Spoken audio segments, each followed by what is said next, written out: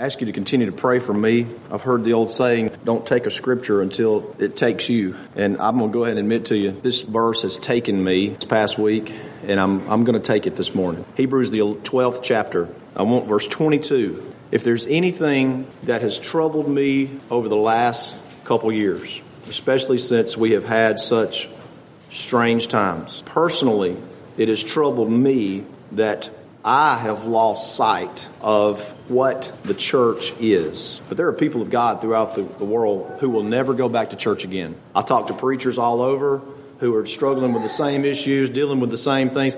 And I believe it comes down to one, it could be several issues, but I believe and I'm convicted it comes down to one very important issue: losing sight of what the church is. So I want to talk to you about what the church is. And specifically, we speak of Mount Zion, or Mount Sion, or Mount Sion, or Mount Sion, because you can say it any way you want to. One of those pronunciations is from the Hebrew. One of those pronunciations is from the Greek. But understand, the church of God, according to Paul, in Hebrews 12 and 22, he says, "But ye are come unto Mount Sion." Notice it's a S and not a Z. That's not a huge distinction, but it is interesting to note that in the New Testament, it's always Sion and not Zion. In the Old Testament, it's all, except for one time, Zion. And that's not nothing to get hung up on. It's just a difference in the New Testament as opposed to the Old Testament. I want to talk to you about Mount Zion, which in our day and time, it is the church of God. "But ye are coming to Mount Sion, and unto the city of the living God, the heavenly Jerusalem, and to an innumerable company of angels." If you notice the context of where the Apostle Paul is writing, he has just painted a picture of the ones that came to the mount in the days of Moses when they received the law, and it was a fearful thing. So he is comparing the Mount Sinai, where the law was given and the Lord was shaking the mountain literally as an earthquake, and it didn't fall apart because the Lord was holding it together, as compared to what we have in the New Testament. They were so afraid, they told Moses, "Go up there and talk to God, and please tell God to never come down and talk to us again." And yet in the New Testament, he says, we're not come to Mount Sinai, where Moses was so afraid that he said, "Lord, I exceedingly fear and tremble." You're come to Mount Zion. So let's talk about Mount Zion. First, I want to give you a little bit of a history of Mount Zion, which is very, very interesting. When I began to look at this, and this caught me last week, early in the week, I just couldn't get away from it. I kept coming back to it, and it was just overwhelming. And I'm thinking, why haven't I seen this before? But that's the way the Lord works in His Spirit. I literally could just feel the Lord's Spirit just nudging me along. Keep studying, boy. And I literally feel it this morning where the Lord is telling me, preach it to him, boy. The first time you read about Mount Zion, I believe, you'll find in Genesis, the 15th chapter, where a man named Abraham encounters a fellow named Melchizedek, which means king of Salem. Melchizedek is a mysterious figure, and we won't dwell on him at all. That's be a subject all in and of itself. But Abraham encounters Melchizedek, who is king of Salem, which is eventually what will become known as Jerusalem. And that's where Mount Zion is. Now, I want you to understand the definition of Zion in the most simplistic form.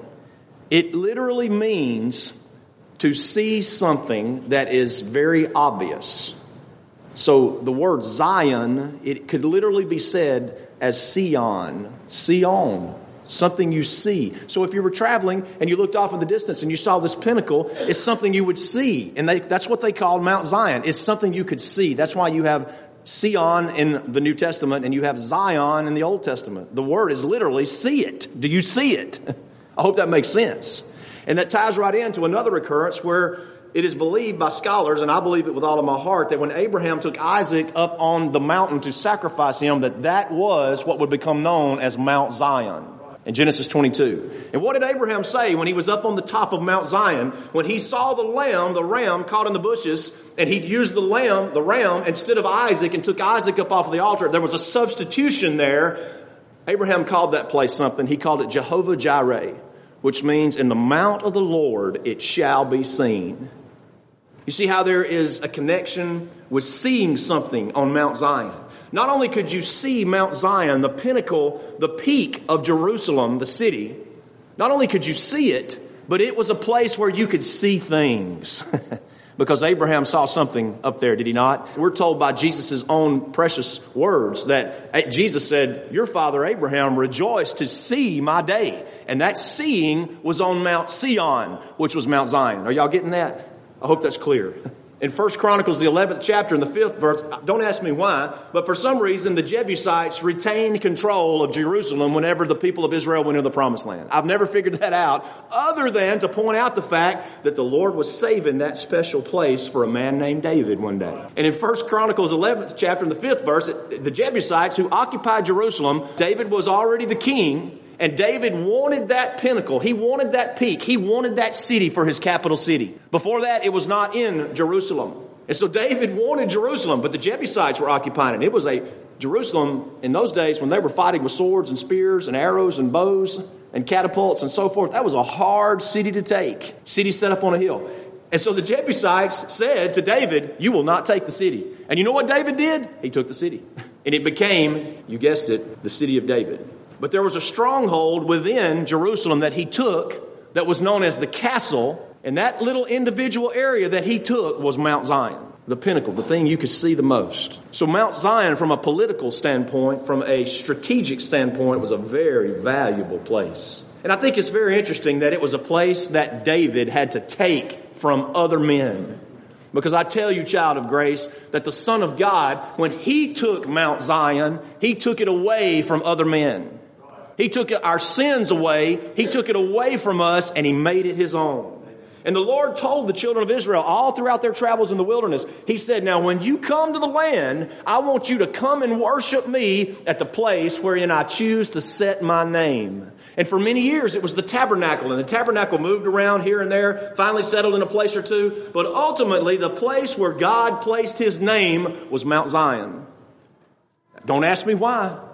I mean, why is that little peak in Jerusalem any better than the peaks and places that you see over in the Colorado mountains or up in the Smoky Mountains or over in the Appalachian Hills? I mean, why would God choose to set that as his place? Well, you'll just have to ask God that when you see him in heaven.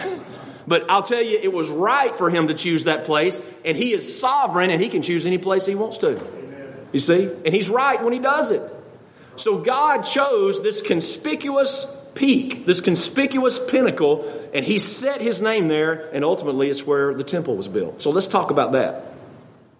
Let's talk about what would become known as the epitome, the picture. If you wanted a picture of the covenant nation, if you wanted to see the epitome of the covenant nation of Israel, if you wanted to see a representation of that, you looked to Mount Sion.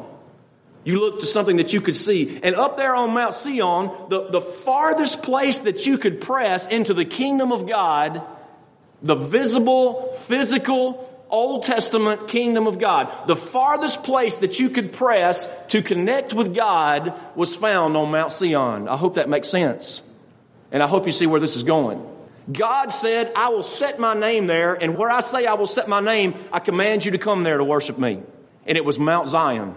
And if you were a traveler and you were coming to Jerusalem and you were an Israelite and you were coming there to make your sacrifice, and maybe you've never been there before and you come to the city of Jerusalem, how magnificent it was. Magnificent city set up on a hill that you had to climb to. And when you climbed up into that city and you entered the gates and all of the markets and the little homes and the little hovels that were around there, and you pressed your way on through those places, you say, where are you headed? I'm headed up to the Temple Mount, because that is the place where God has set his name. I want a special connection with God. I want a special fellowship with God as an Israelite. I have my lamb. I have my ram. I've purchased that. I've made my money exchange here, and I'm going up to the temple because it was the furthest place that you could press to connect with the living God, Mount Zion. And perhaps as you traveled through that city, you could look up and you could see that peak. Maybe beyond the buildings and the things, the structures. Where are you going? I'm pressing on. It makes me think of the song that we sing about palms of victory. That traveler is just pressing on. And if you went to Jerusalem as an Israelite in those days, you would press on to Mount Zion. And when you'd come to Mount Zion, you would see this amazing, ornate, intricate, beautiful, incredibly decorated temple. And there would be an outer court for Gentiles that could actually come there, and often they did. And then there'd be an inner court, and there'd be people there And you could see things on the inner court. You could see things in the outer court. If you were Israelite, you could get on into the inner court. But then there was a point at which you would just have to stand and you would just have to look at the doors of the temple, because there was something inside that Mount Zion location that was the absolute pinnacle of connecting with God. And I'm sure you Bible readers know what that was. You press on into the temple, and there would be a 2-foot thick curtain. A 2-foot thick. You ladies have curtains at home? I don't think they're 2 feet thick. 2 feet thick, that's about like that. And that was a veil that was set before something inside the place where you could connect with God in the most intimate way. But there's a problem. You will never be able to go as an average, ordinary Israelite citizen. You will never be able to go past that 2-foot thick curtain.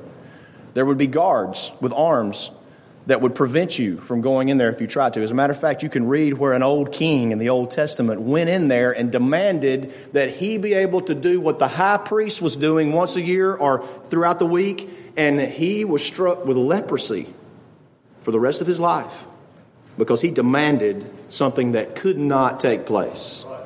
Because inside that curtain, where only one man could go once a year, was a place known as the Holy of Holies. And in the Holy of Holies was the Ark of the Covenant.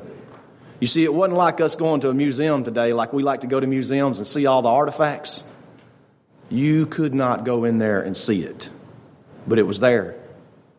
And the closest you could get would be to stand either in that outer court or that inner court, and you could stand out there and you could pray, and maybe you could sing psalms and hymns, but you'd just have to trust that old high priest was doing it right and carrying the blood in there of the lamb and sprinkling it on the Ark of the Covenant on the mercy seat. You just have to hope that he did it right. Now, I've heard in legend, I don't know if it's true or not, I've never researched it, but I've heard in legend that they used to tie a rope around the foot, around the ankle of the high priest, because if he went in there and they didn't hear the bells on the bottom of his robes jingling anymore, it probably meant, or if they heard something go boom, it probably meant that he hadn't done it right, and nobody was going to go in there and get him. You know, the 911 medics were not going to go into the Holy of Holies because they would be struck down too. That was the special place for connectivity with God. So they just have to take that rope, legend says, they just have to take that rope and pull the old boy out. He's dead, Take him out and bury him. You could not get in there, child of grace. It was a very special place. Only the high priest could go in once a year and offer the sacrifice. Let me read to you Hebrews, the 9th chapter. If you wonder about the book of Hebrews, it's a wonderful insight to what went on in the Mosaic Law. If you say, well, I don't understand all this, it's worth studying it just to understand what I'm talking to you about today. I'm giving you highlights. In Hebrews 9, the whole chapter is about what was necessary for atonement. The high priest, as I've described to you, would go behind the 2-foot thick curtain and he would take the blood and it had to be just right. He had to be saying the right thing, doing the right thing. And God is watching. And if he was doing the right thing, there was a special connection there that the high priest had that nobody else had. And the high priest would come out and say, hey, good news, Israelites, good news. The Lord has received the sacrifice. Everything's good for another year. But notice in Hebrews, the 9th chapter in verse 24. Notice this now, because this is important. For Christ, our high priest, is not entered into the holy places made with hands, which are the figures of the true, but into heaven itself, now to appear in the presence of God for us. That says that Christ did not go into the Temple Mount and up to Mount Zion, but there is a higher Mount Zion. You know what that is? It's heaven itself. When you get to heaven, you say, I don't know much about Mount Zion. You need to learn about it right now because you're going to hear about it in heaven. You're going to hear about it when you get there. Why not learn about it now? Why not learn about your connection to it now as you sit here, right here in this very day? As you publicly worship the Lord and fellowship together and focus on the things of God, it's good to hear about what it is. We say the church this, we say the church that. That's correct. It is the church. But what is the church? It is Mount Zion. A little piece of heaven comes down when the Holy Spirit blesses, and you are having a little taste, a little foretaste of heaven itself when you come to Mount Zion and assemble with the saints. Psalm 48 says, beautiful for situation, the joy of the whole earth. You want to know what God thinks about Mount Zion? You want to know what God thinks about Jesus entering into heaven itself and offering himself, his blood as the great high priest to pay for your sins? So guess what? Because he did that, we're not like the Israelites in the Old Testament who would come from afar and come to the outer court or come to the inner court and stand out there and pray and just wonder what went on in there. We don't stand in the outer court these days because Jesus Christ ascended into heaven itself and he made the Holy of Holies come down to the children of God. You see, that's all through Christ. So when you think about what church is all about, when you think about the purpose of assembling and gathering together, that's something we should have in mind. Psalm 48, he says, great is the Lord and greatly to be praised in the city of our God, in the mountain of his holiness, that's Mount Zion, beautiful for situation. The word situation means the way that Zion was situated. It was beautiful because you could see it from afar. And child of grace, I say to you today, the church of God and the way that God has formed it and the way that God has purchased it and the way that God condescends to us and the Holy of Holies through the Spirit comes down and resides with us and tabernacles with us when we come and assemble with one another, it is glorious. It's the joy of the whole earth. It is a beautiful situation because that's what the church of God is. It is the assembly in which we go into the Holy of Holies. Beautiful for situation, the joy of the whole earth is Mount Zion on the sides of the north, the city of the great King. Child of grace, do you understand that when you come to the church of God, that you're coming to the city of the great King? The great King. Now listen, whereas those people in the Old Testament would come and they would offer their sacrifices in the outer court and they'd wonder and hope and pray that the high priest would do his job in there, we don't have to worry about that anymore. God understands that we can't come into the Holy of Holies. This King that we serve is not like the kings of this world that command obedience. No, he understands that we fail in our obedience. And so you know what? The Holy of Holies comes down to us through the Spirit of God. And the reason you can come in, the reason you can interact, the reason that you can rejoice is because God, the mediator between God and men, has mediated your salvation through his shed blood.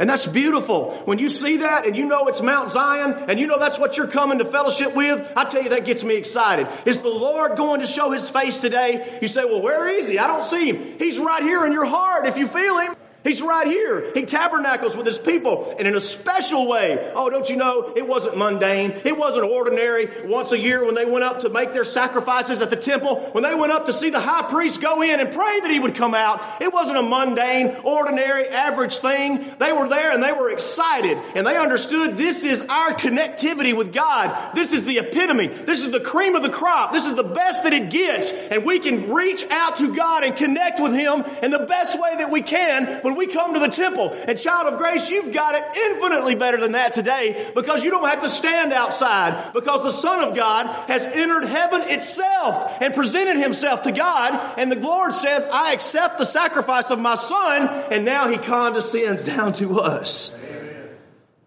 And that's what church is supposed to be about.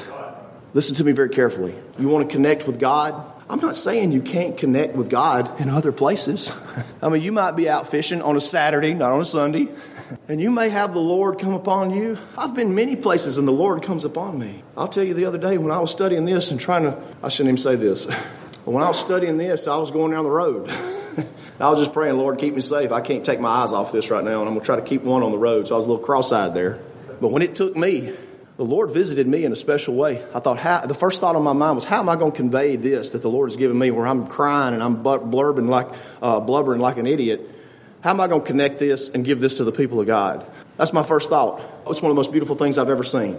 Make no mistake, child of God, the church of God, in God's view, this isn't Brother Tim's opinion, God views the church, his church, as Mount Zion. It's a place to be seen. It's a place to see and to be seen. And I'm not saying God can't come to you in the car like he did the other day and turn me into just a blithering idiot crying. He can come to you in many places. But you can't overlook the fact that the Lord says, I have a special place where I come in a special way because the focus is to be on my Holy of Holies. And that is the Lord Jesus Christ. You see, beautiful for situation, joy of the whole earth. Listen to me. Mount Zion is the most important place on this planet to God. In the Old Testament, in the days of Israel, Mount Zion, where God would come in a pillar of cloud and he would visit with them from time to time, and he would interact with them and connect with them as the national, physical nation of God in the Old Testament. Today, child of grace, you are the supernatural, supranational, spiritual nation of God. Spiritual Israelites who come to the temple of God to worship God. You can do that on a creek bank. You can do like the Apostle Paul went down to Lydia. On those days they were down there where prayer was wont to be made. Church was held down there. That's the beautiful thing about being an old Baptist. You can have church anywhere. You don't have to have the mechanics. You don't have to have all the ornate stuff. If you remember a hymn in your mind, if you forgot your hymn book, you don't even have to have a hymn book. But you can have church anywhere. That's the beautiful thing about the mobility of God's church.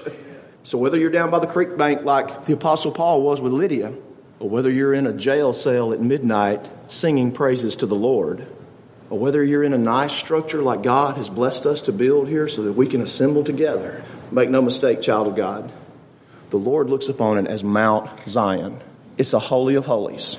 The furthest that the people of Israel could go in the Old Testament to connect with God, unless you were the high priest, the furthest the people could go was in that outer court and just watch as the high priest goes in.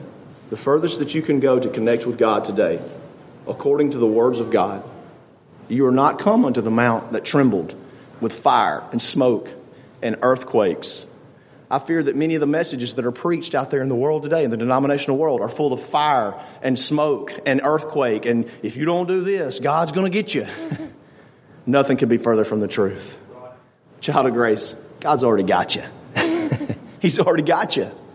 And if you want to connect with God, do not forget, in these strange and crazy times that we're living in, God comes and tabernacles with his people in Mount Zion. It's so easy. We don't have to buy a little lamb. We don't have to shed the blood of an animal. We don't have to depend on the high priest. Maybe he'll get it right, or maybe we'll have to pull him out with a rope that's tied around his ankle. Jesus has already done it right. And understand, Mount Zion was a picture, as Paul said, it was a figure of heaven itself. You say, well, Brother Tim, I'm not quite convinced. So let me just do a final convincing in Revelation 14. In the last minute here, if you're not quite convinced, read with me in Revelation 14. And by the way, every occurrence, the 7 occurrences of the word Zion in the New Testament, it always carries with it a behold, see, look. Why? Because that's what Zion means. It means, look at that. Look at that. Can you believe that? Behold, look at that pinnacle sticking up there. It's very obvious what it is. You can see that. And every time in the New Testament, it's behold. He says, behold, when the king comes into the city. But check it out yourself. Fill in the gaps. Every time it's behold. And here in Revelation, the 14th chapter, notice it says the word is there. The word lo is the same sometimes as behold. The word looked is the same one as behold. He says, John says, I looked, and lo, a lamb stood on the mount, what? Zion. And with him 144,000. So nobody knows what that is. I'll tell you what it is. Because if you read on down, it talks about having the everlasting gospel to preach. I'll tell you who that 144,000 is. You want to know the secret? It's you, child of God. It's a representative number of those that have worshiped the Lord in spirit and in truth down through the ages. It's a representative number of those that have come to Zion and they have cast all of their care upon the mediator, Christ Jesus, as their only hope for salvation. That's what that means. And notice he's standing on Mount Zion. And one of these days when the Lord comes back, wouldn't it be wonderful to be in a worship service when the Lord came back? I tell you, I'd love to be preaching a message like this right here, talking about Mount Zion and talking about John seeing the Lord high and lifted up there on Mount Zion, and those children of God who've gone on to be with the Lord with him, and also those children of God who are there worshiping him. Maybe the Lord will come. I'm not a date setter or a time setter, but maybe there will be somebody worshiping throughout the world. I hope it's me whenever the Lord comes back. Because you imagine talking about Mount Zion and Mount Zion, seeing that, and there comes the Lord. Like that right there. He's standing on Mount Zion. And here's what's going to happen. Because the Lord has entered into the Holy of Holies in heaven and said, here I am. Here's my sacrifice. And the Lord said, accepted. Now we can worship him in spirit and in truth, and we don't have to stand outside the Holy of Holies. He has ripped the veil of the temple in twain, in two. That happened when he died on the cross. And we have access to the Holy of Holies. But guess what? It's not over there on the Jerusalem mountain anymore. It's the church of God. And it's right here. And it's you assembling and enjoying and rejoicing and seeing God, the Holy One. Revelation 14. I looked, and lo, a lamb stood on the Mount Zion. Do you see that lamb this morning? He's standing there. And the most important place that he looks to in this world is his church. It is the pinnacle of the covenant of God with his people. And isn't it funny that it's mostly been made up of just the poor, weak, and worthless all throughout time? But that's how God does things. He loves you. And he's given you a place where you can come and worship. I don't think I have even halfway conveyed the overwhelming conveyance that God gave to me when I looked at that and thought how wonderful to know that this Sunday morning I'm going to get up out of bed and I'm going to get dressed and I'm going to go up to the holy mount of God. And my prayer is, Lord, would you please meet me there? Would you please, in your grace and your mercy, just come and meet me? I believe he has. If there's one or more here that sees that Mount Zion is their place of refuge in this day and time, the greatest place that you can be from week to week and the best place that you can position yourself is in the church of God, Mount Zion.